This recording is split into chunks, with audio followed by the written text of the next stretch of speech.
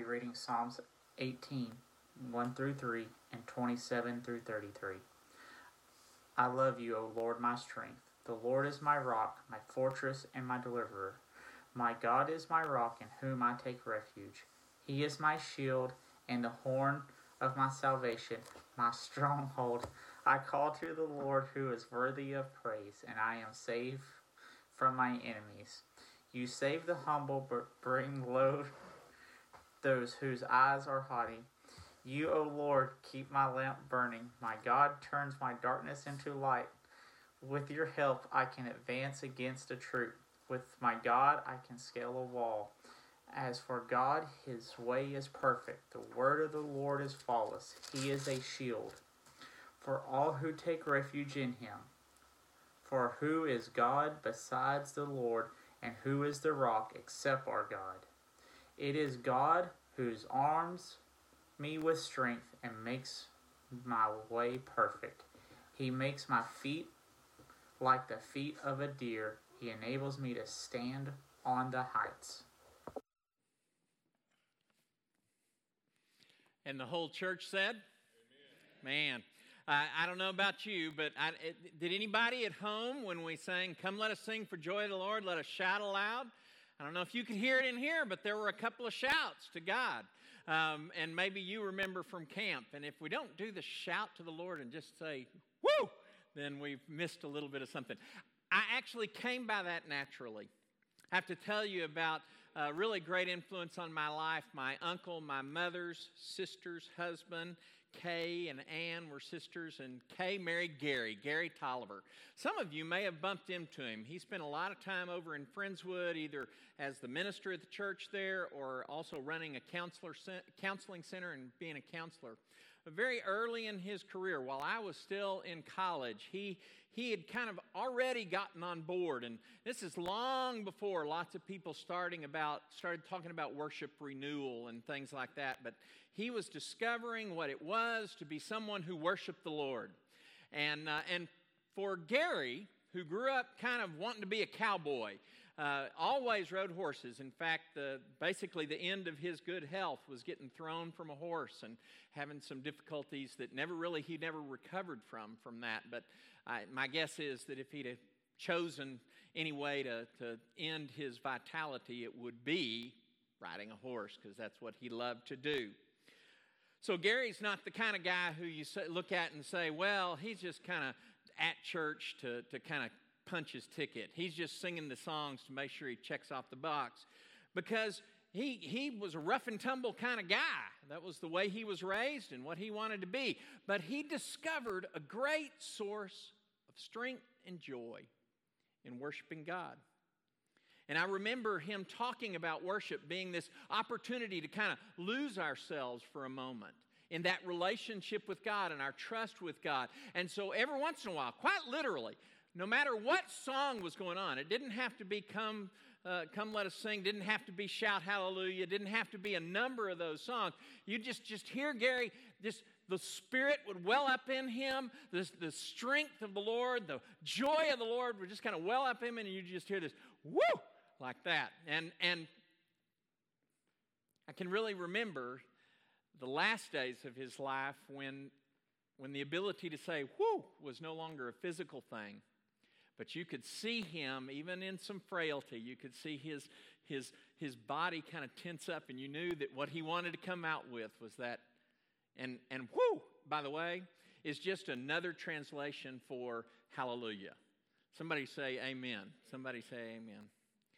Gary was one of those people who set an example of what it was to fully trust in God, to decide that life was going to be about pleasing God, that life was going to be about trusting God completely.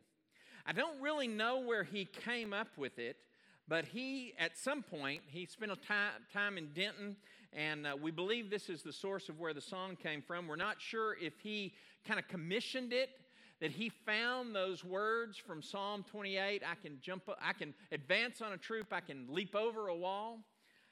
But the song went a little bit like this. I'm leaving out some of the parts. I'm just going to hit the highlights because I can't sing it all that terribly well.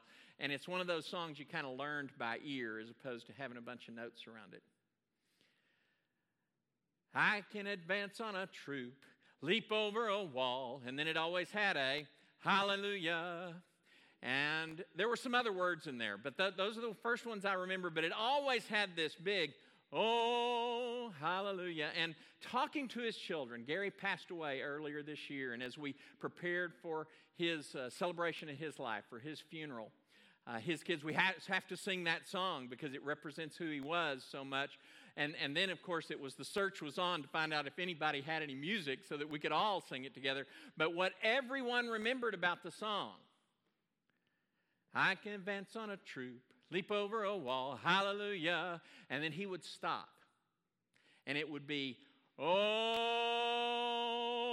hallelujah. And it didn't matter how long the note was marked for, right? Because Gary was going to hold out, oh. And by the way, I was at Friendswood Church one time when he led it, and the church didn't quite well enough.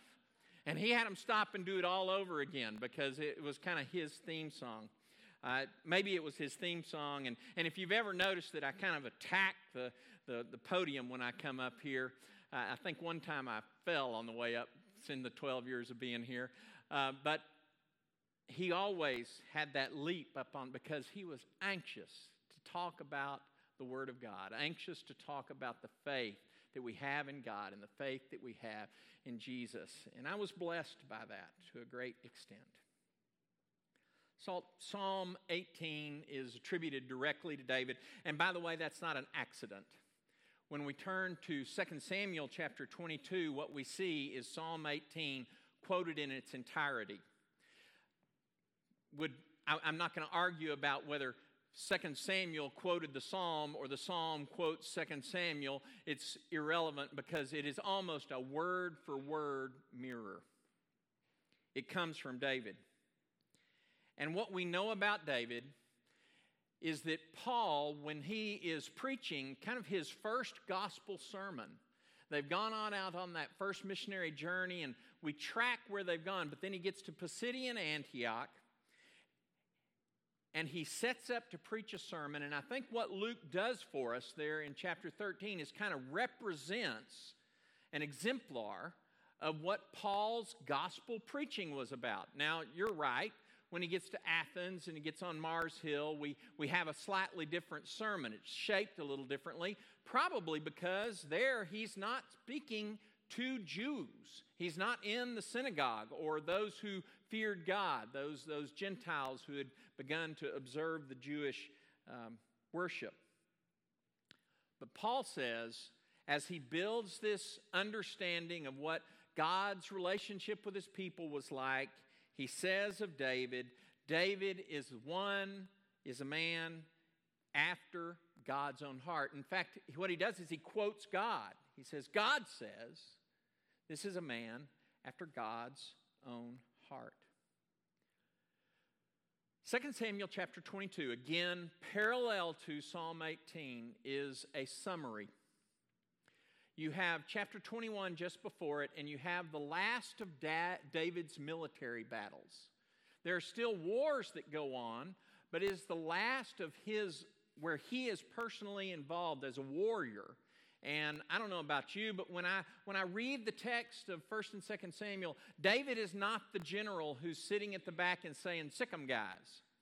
David is the guy who, just exactly like the psalm says, is the point of the spear when they advance on a troop. And when it came time to get over the wall against the enemy that you were going, the first one over the wall, anybody want to question or think about this? David was the first over the wall. I'm convinced of it.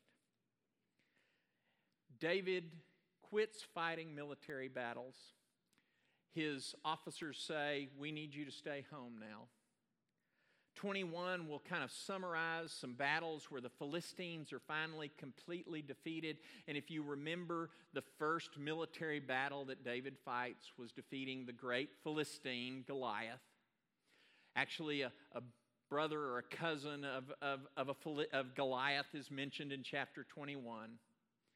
And that while chapter 23 and 24 will kind of summarize the men that David surrounded himself with, it will number the troops and make some other kind of wrap up his reign as king, Chapter 22, in many ways, is kind of that moment. And there will be one more statement that will be recorded, David's final word. But this is the essence of who David is.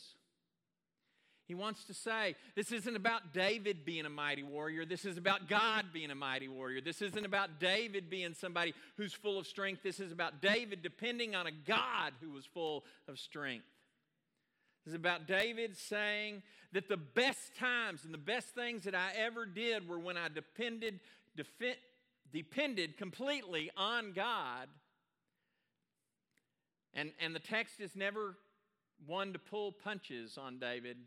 When David fails, it's because David takes things into his own hands. And he sees, I'm going to do the things for myself that I think God should do for me, maybe. Maybe you and I can relate to that kind of thinking. As opposed to fully relying on God, we sometimes kind of put ourselves in that place of saying, no, I think I know what's best.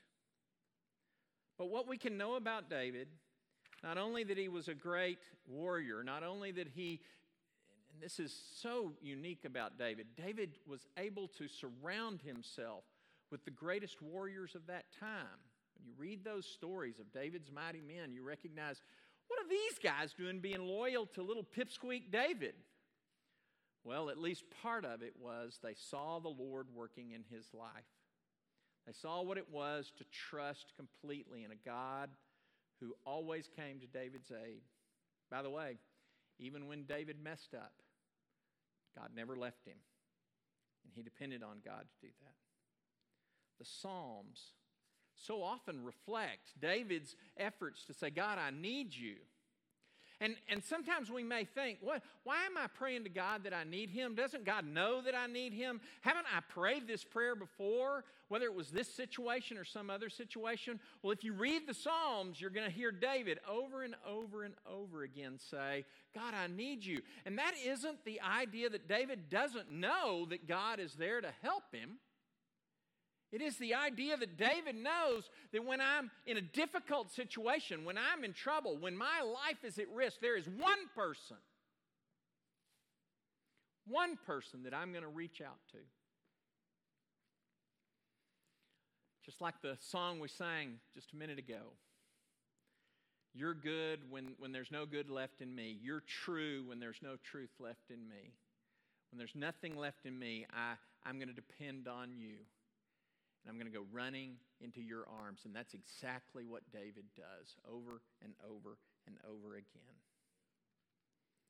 I bring to you Psalm 28 as just an exemplar of what it was that David was always writing about. Read along with me there on the screen. Praise be to the Lord, for he has heard my cry for mercy. The Lord is my strength and my shield. My heart trusts in him, and he helps me. My heart leaps for joy, and with my song I praise him. The Lord is the strength not only of me, but the Lord is the strength of his people, a fortress of salvation for his anointed one. Be sure there's a double meaning with that anointed one. Not only David as the anointed one, but Israel as the anointed people. Not only Jesus as the anointed one that God rescues from the death through the resurrection, but we as his anointed people. The Lord is the strength of his people, the fortress of salvation for his anointed one. Save your people and bless your inheritance. Be their shepherd and carry them forever. The Lord is my strength. My heart trusts in him. And because of that great trust, and because of my great joy in him, there is strength that is not of myself, but strength that is of God. You know, we've been in this series about the joy of the Lord, and again, the idea that the joy of the Lord sometimes get confused with, or we confuse the joy of the Lord with the idea that God's going to send me all these happy, joyful things, and the joy of the Lord isn't about all the happy, joyful things. The joy of the Lord is that we find our life so centered, so trusting in God, that which brings joy to His heart is what our life is about.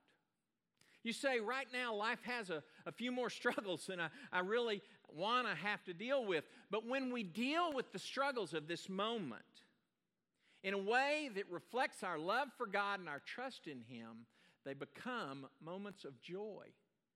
Not because it's easy, not because it's this momentary, earthly, temporary celebration, but because God's heart leaps when we reach out to our neighbors. God's heart leaps when we decide that, some of the boundaries that maybe we've put around ourselves, we want to tear those boundaries down. We want loving relationships with every single person that God puts around us. Maybe you're one of those people who are having some struggles financially because of the pandemic and the economic oppression that's come on us through this process. And yet you hold to God. You trust that He's going to care for you. And even in that financial distress, and possibly even in that financial poverty, there is joy because your life is trusting and focusing on God. A joy that may not have been discovered if the financial difficulty didn't come. And a strength that comes through that trust and finding our joy in what brings joy to the Lord, finding our joy in the Lord, that gives us a strength that we didn't know we could have. The question is always, of course, when things in our life turn, God comes to our rescue, God does what He does for David, do we then start to begin to think, well, look at how God has set me up. I guess I can do it myself. This strength is my own. This joy is my own. Or I want to make the joys my own rather than God's. And that is where we fail. And we learn the lesson that David learned over and over again. There is no strength in me that is not the Lord's. There is no joy in me, no real joy, no everlasting, no eternal joy in me that is not the Lord's. And so I will trust Him above all others. He invites you to trust Him. Again, it's been a little bit of a theme through this set of sermons that we look at and we transition to this supper. And I encourage you to get your elements available, your bread, your cup, whatever they may be comprised of, and have them ready. We do, and it is appropriate that we would remember the cross. But we're never called on to remember the cross that we're not also called on to remember the resurrection. We remember the cross because of what it won for us. We remember the cross because we know when we trust in Jesus and the cross and the resurrection, we have God's strength in us, and we are called to celebrate. When you read historically about the way the church celebrated the Lord's Supper, you discovered that it took several hundred years for it to become this somber, isolated kind of event that had more to do with sort of sacrificial processes than it had to do with a meal together where God sits or Jesus sits or at the head of the table and says, "Come, I've prepared the banquet for you. Partake of all that I have to offer."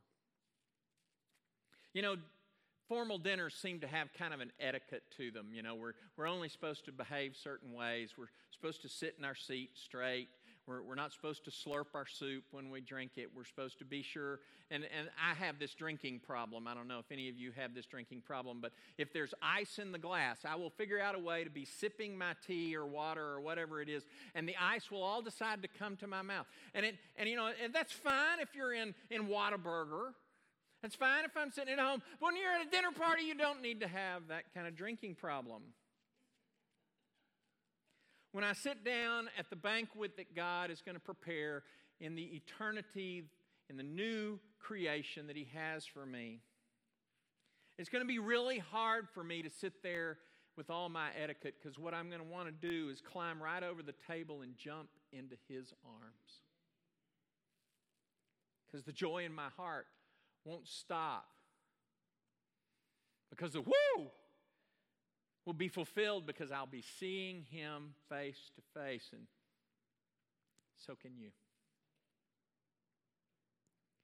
As we transition to the Lord's Supper, I'm going to read the words from Philippians chapter 1. And Paul puts in such powerful ways what it is to live for God and to die as gain. I like the wording in the Message, partly because it's a little disorienting. You haven't heard it said this way as commonly. As soon as we're done with the reading, we'll sing a song and then we'll partake of those elements together. We will celebrate the supper that the Lord has invited us to. Paul's words from Philippians chapter 1. It's true that some here preach Christ because with me out of the way, they think they'll step right into the spotlight. But others do it with the best heart in the world.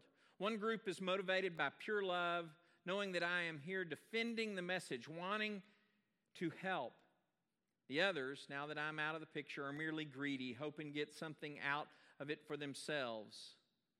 Their motives are bad. They see me as their competition. And so the worse it goes for me, the better they think for them. So how am I to respond?